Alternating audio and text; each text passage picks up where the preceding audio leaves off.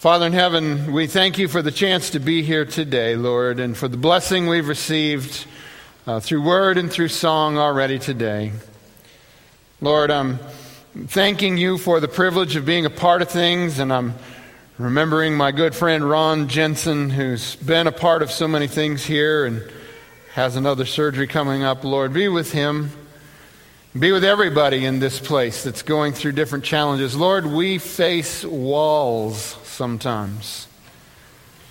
Give us courage to know what to do with those walls, and let that start today. In Jesus' name, amen.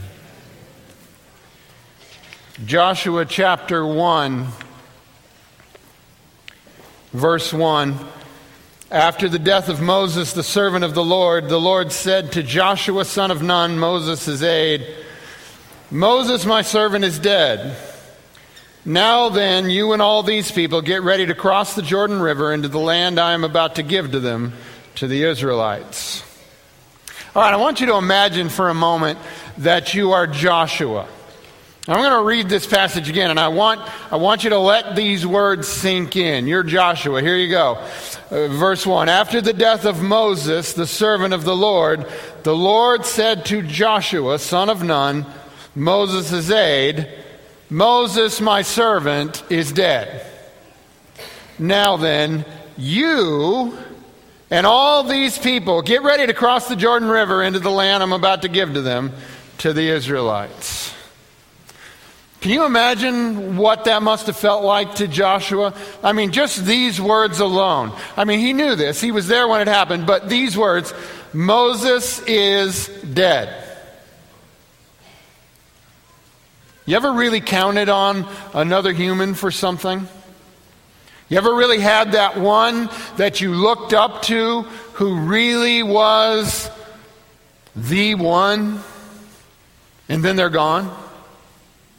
I mean, this is Moses we're talking about. You remember Moses, the one who talked to God face to face as with a friend? The Bible doesn't say that about just everybody, does it?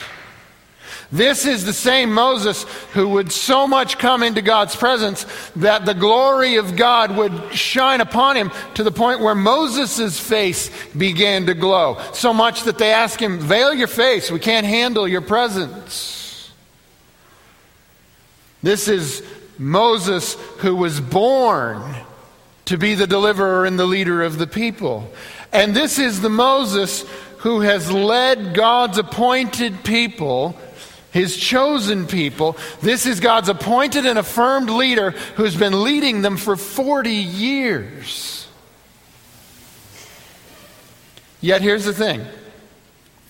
After all that time, Moses was not able to lead the people into the promised land. He got them to the edge, but not all the way. And now God is saying, almost in a matter-of-fact tone, it seems to me, God is saying to Joshua, Moses is dead, so now you take over and get the people moving, cross this river, go into the land, you know, the one where Moses could never quite get them. Now you do it. Oh, sure. How hard could it be, right? Joshua 1 verse 3, I will give you every place where you set your foot, as I promised Moses. Your territory will extend from the desert to Lebanon, and from the great river, the Euphrates, all the Hittite country, to the Mediterranean Sea in the west. I assume these words made perfect sense to Joshua because I think he knew these places. I mean, after all, 40 years ago, he was one of 12 spies who spied out that whole region. But wait a minute, think about that for a second. 40 years ago? What do you remember after 40 years? You know, we had Stephanie and Jack up here 44 years. 40 years ago, in case you're doing the math, is 1976. That was the bicentennial year. I remember a couple things about that. 40 years ago. Which brings up another point here. There weren't too many graybeards like Joshua in the camp. You know what I mean by graybeards? The old people. There weren't too many of them. In fact, there was really only one other, a total wild man named Caleb, who was both old and simultaneously afraid of nothing. The guy was nuts. So a quick review. 40 years ago, all the men and women of Israel had stood at the boundary of the promised land when 12 spies had gone up to investigate. Now, who were these people? These were the people who had seen the plagues occur in Egypt. These are the people who had been there that miraculous night of deliverance and the inauguration of the Passover. These are the people who heard the voice of God from Mount Sinai. These are the people who repeatedly experienced God's deliverance and His provision. Yet these ones who had seen so much lost their courage at the report of 10 spies. And this is what they said. Numbers 14, verse 3. Why is the Lord bringing us to this land only to let us fall by the sword? Our wives and children will be taken as plunder. Wouldn't it be better for us to go back to Egypt? And they said to each other, we should choose a leader and go back to Egypt. You see, the problem was this. The land was full of cities with walls. Walls that don't just fall down because you want them to. And they knew they were not soldiers trained to conquer cities with high walls. They didn't have any siege works. They didn't have ladders. And they wouldn't probably have known how to use them effectively anyway. And everybody knows you can't conquer a city without the right equipment. I mean, what do you expect? You're just going to blow a few trumpets and some people are going to shout and the walls are going to fall down? Come on, don't be ridiculous. All that they could see before their eyes was defeat and their children becoming slaves. They were afraid of the walls. The Lord was very disappointed at the lack of faith of the people. And He said this to Moses and Aaron, Numbers 14, verse 27. How long will this wicked community grumble against me? I have heard the complaints of these grumbling Israelites, so tell them, as surely as I live, declares the Lord, I will do to you the very thing I heard you say. In this wilderness your bodies will fall. Every one of you 20 years old or more who was counted in the census and who has grumbled against me. Not one of you will enter the land I swore with uplifted hand to make your home, except Caleb son of Jephunneh and Joshua son of Nun. As for your children that you said would be taken as plunder, I will bring them in to enjoy the land you have rejected. But as for you, your bodies will fall in this wilderness. Your children will be shepherds here for 40 years, suffering for your unfaithfulness until the last of your bodies lies in the wilderness. Certainly explains the lack of gray beards in the crowd, doesn't it?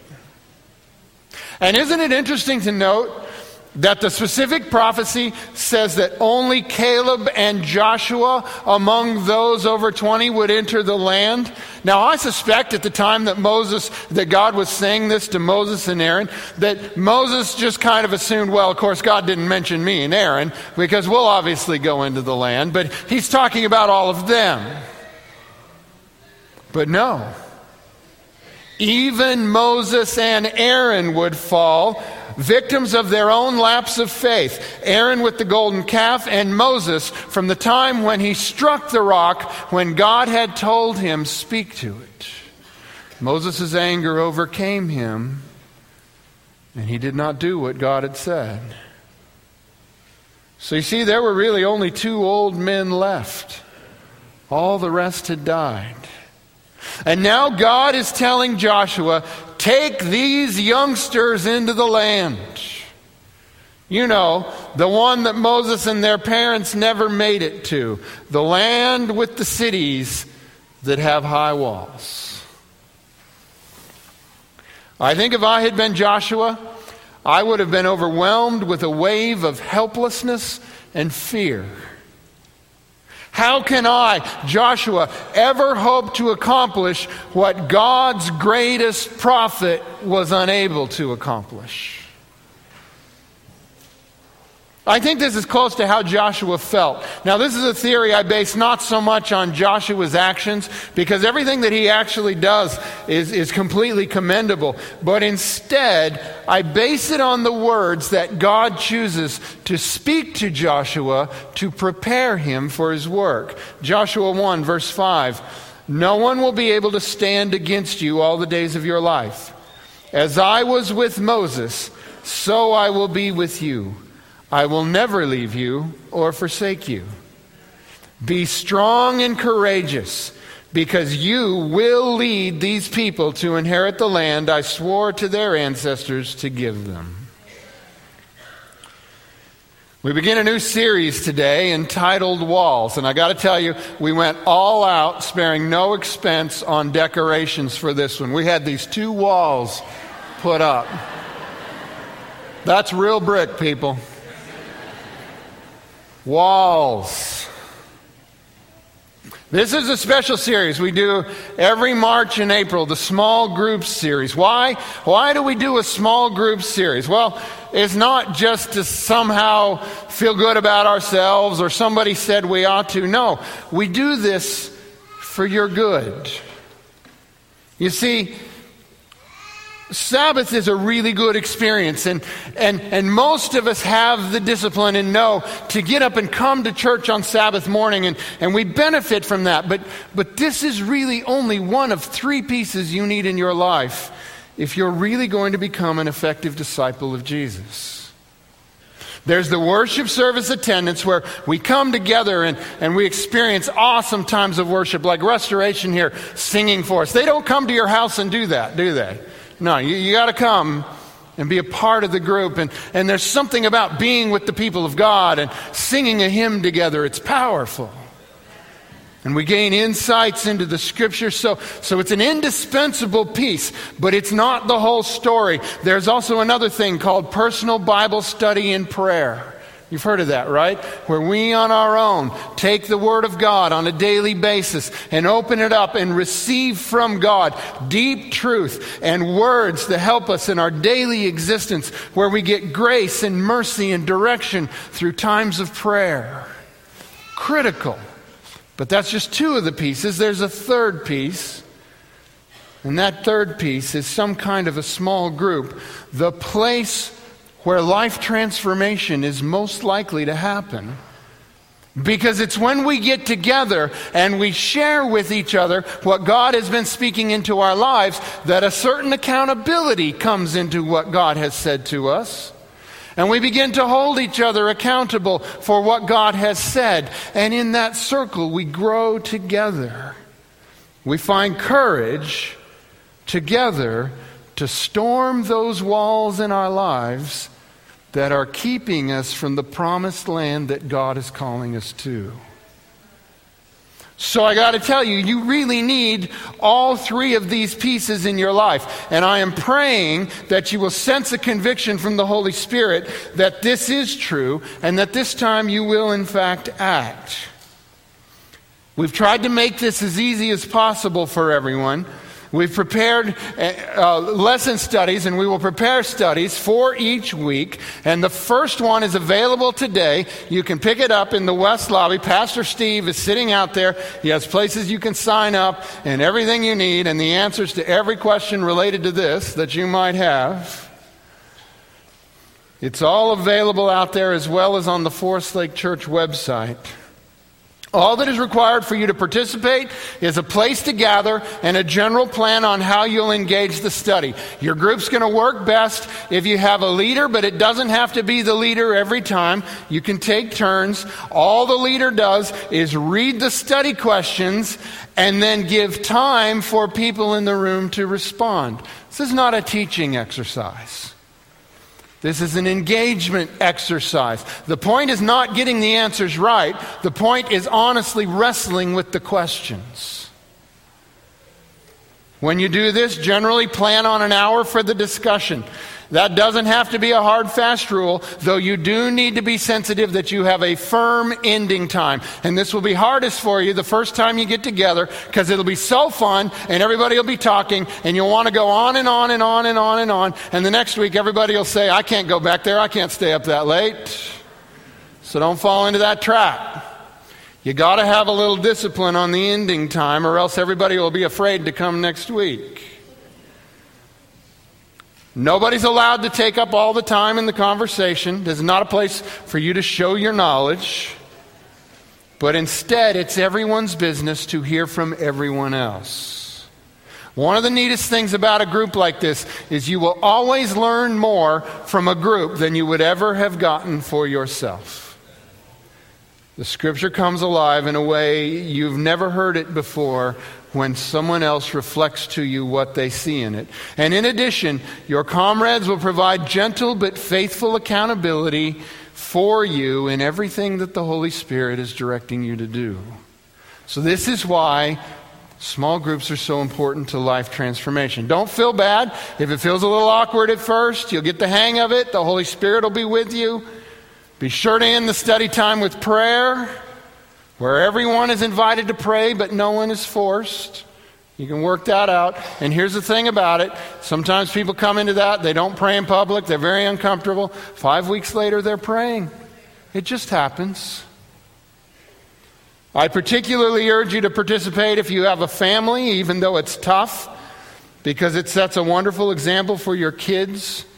You know, you get together with other adults who have kids a lot, and they see you getting together and doing stuff, watching sports or playing sports or doing stuff as a family or going places. Imagine the impact on your kids to see you and your circle of adult friends getting together to talk about God's Word and what's in the Scripture. That is an example you want to set. I know you will not be sorry if you make time for this. Again, Pastor Steve's in the West Lobby. Get you all signed up. This is an opportunity for growth in your personal spiritual life and growth in the spiritual life of your social circle. So, to my group that meets with me on Tuesday nights, we start up this Tuesday, so you need to be there. I particularly want to hear what you have to say about this particular study. But back to the main topic for today, that of Joshua and the walls that God was sending him to face. I mentioned that it seems to me Joshua must have felt overwhelmed at the task that God had assigned him. But God addressed his fears, saying that he would be with Joshua just like he was with Moses, and that Joshua had every reason to be strong and courageous because God promised he would be successful. This is exactly the attitude we need anytime God sends us against walls in our lives. So let me ask you, do you ever feel like you've been banging your head against a wall in your life that stands between you and your promised land for as long as you can remember? But that wall still stands and never falls? Well, let me say this. I commend you for attacking the wall. But are you certain you're attacking the wall wisely? Does God intend you to knock it down with your head? I'll bet no. What I mean is, did God tell you to beat your head against the wall? Or do you think maybe if you'd stopped to listen, you might have heard he had another plan for how you were to bring the walls down? So how are you doing today? In your heart, how's your courage? Are you feeling victorious in Jesus? Or are you feeling like what God is asking of you is the very thing you have no chance of doing? If you're feeling more like that, then I want you to listen closely to God's words to Joshua, because I believe Joshua was feeling that way as well. Listen closely to these words, for in them I am suggesting that you will find a strategy that will either take you over or under or through any wall that lies between you and the promised land of God's presence on the other side. Joshua 1 verse 7. Be strong and very courageous. Be careful to obey all the law my servant Moses gave you. Do not turn from it to the right or to the left, that you may be successful wherever you go. All right, now think about this a second. Is it possible that one reason you cannot get past the wall in front of you is because you aren't being careful to live according to the law that God has given you? You see that in this text, right? He says, be strong and courageous and be careful to obey the law that I gave to Moses. Now, I'm not suggesting sinless perfection here, but if you are routinely and without regard compromising the principles of the Ten Commandments with your lifestyle, I don't think you should be expecting much success against your wall. Why? Well, I'll let God's word to Joshua say it better than I could. Verse 8, keep this book of the law always on your lips. Meditate on it day and night so that you may be careful to do everything written in it. Then you will be prosperous and successful. How can we ever expect to be prosperous and successful against the walls in our life if we disregard God's instructions on how to be prosperous and successful? Lord, make me prosperous and successful without having to do the things that make me prosperous and successful. Does that make sense? Not much.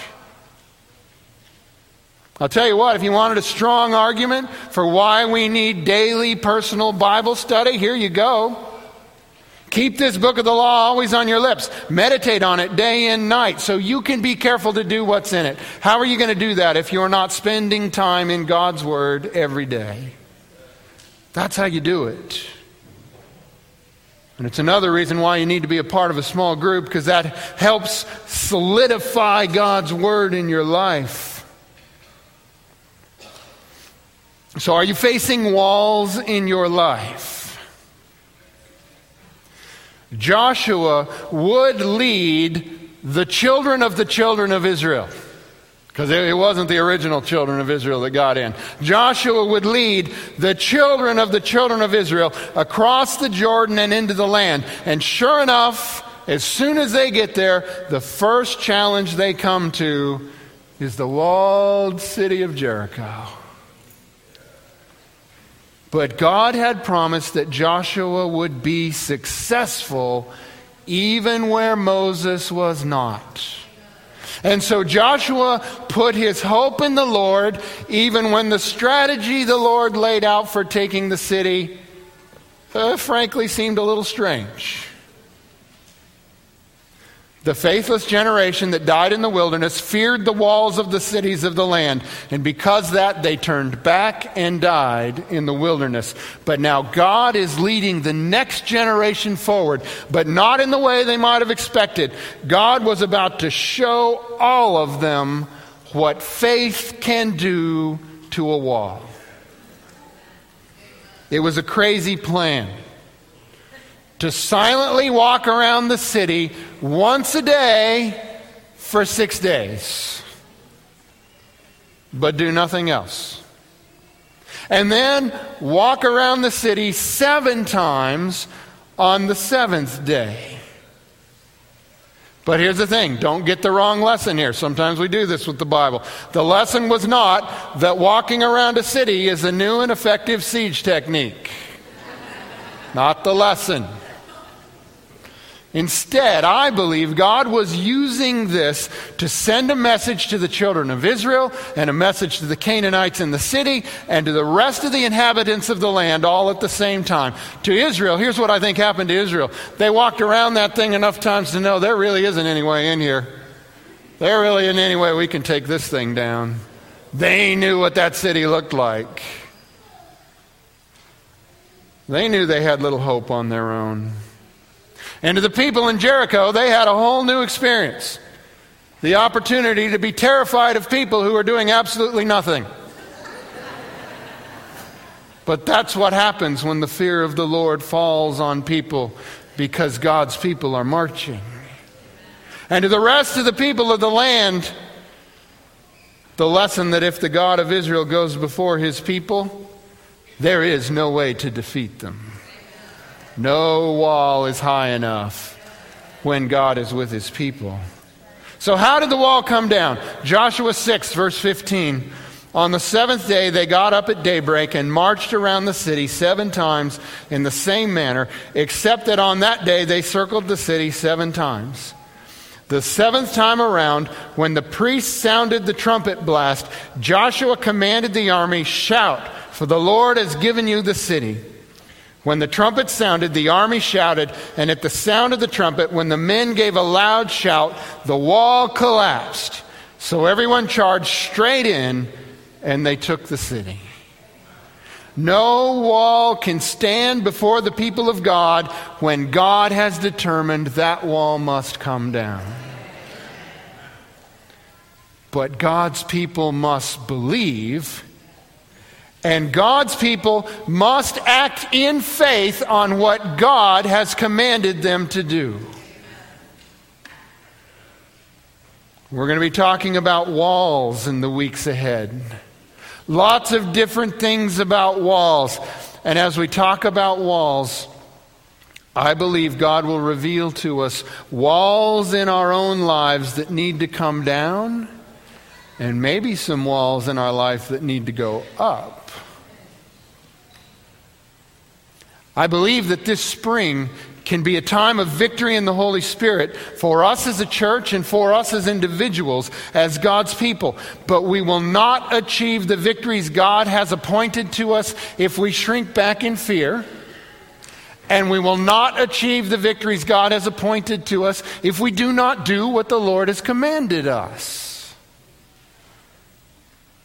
And that is why you need to hear 2 more things before we finish today.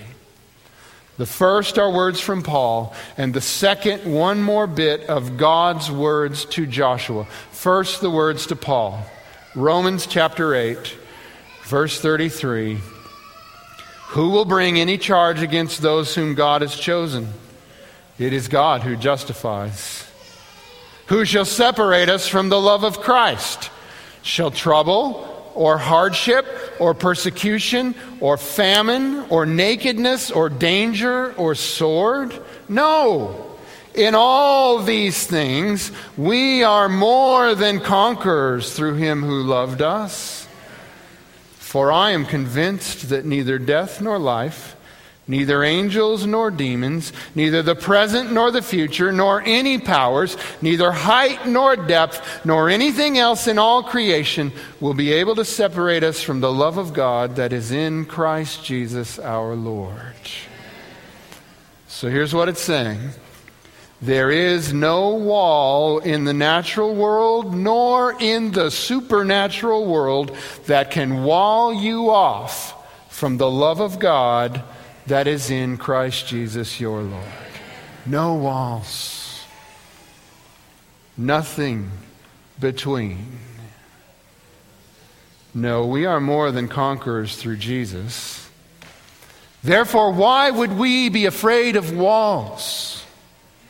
So hear this word that God spoke to Joshua, and as we set out on this journey, hear this word as though God is speaking it to you. Joshua 1:9. Have I not commanded you?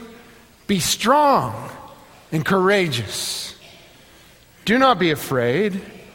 Do not be discouraged, for the Lord your God will be with you wherever you go.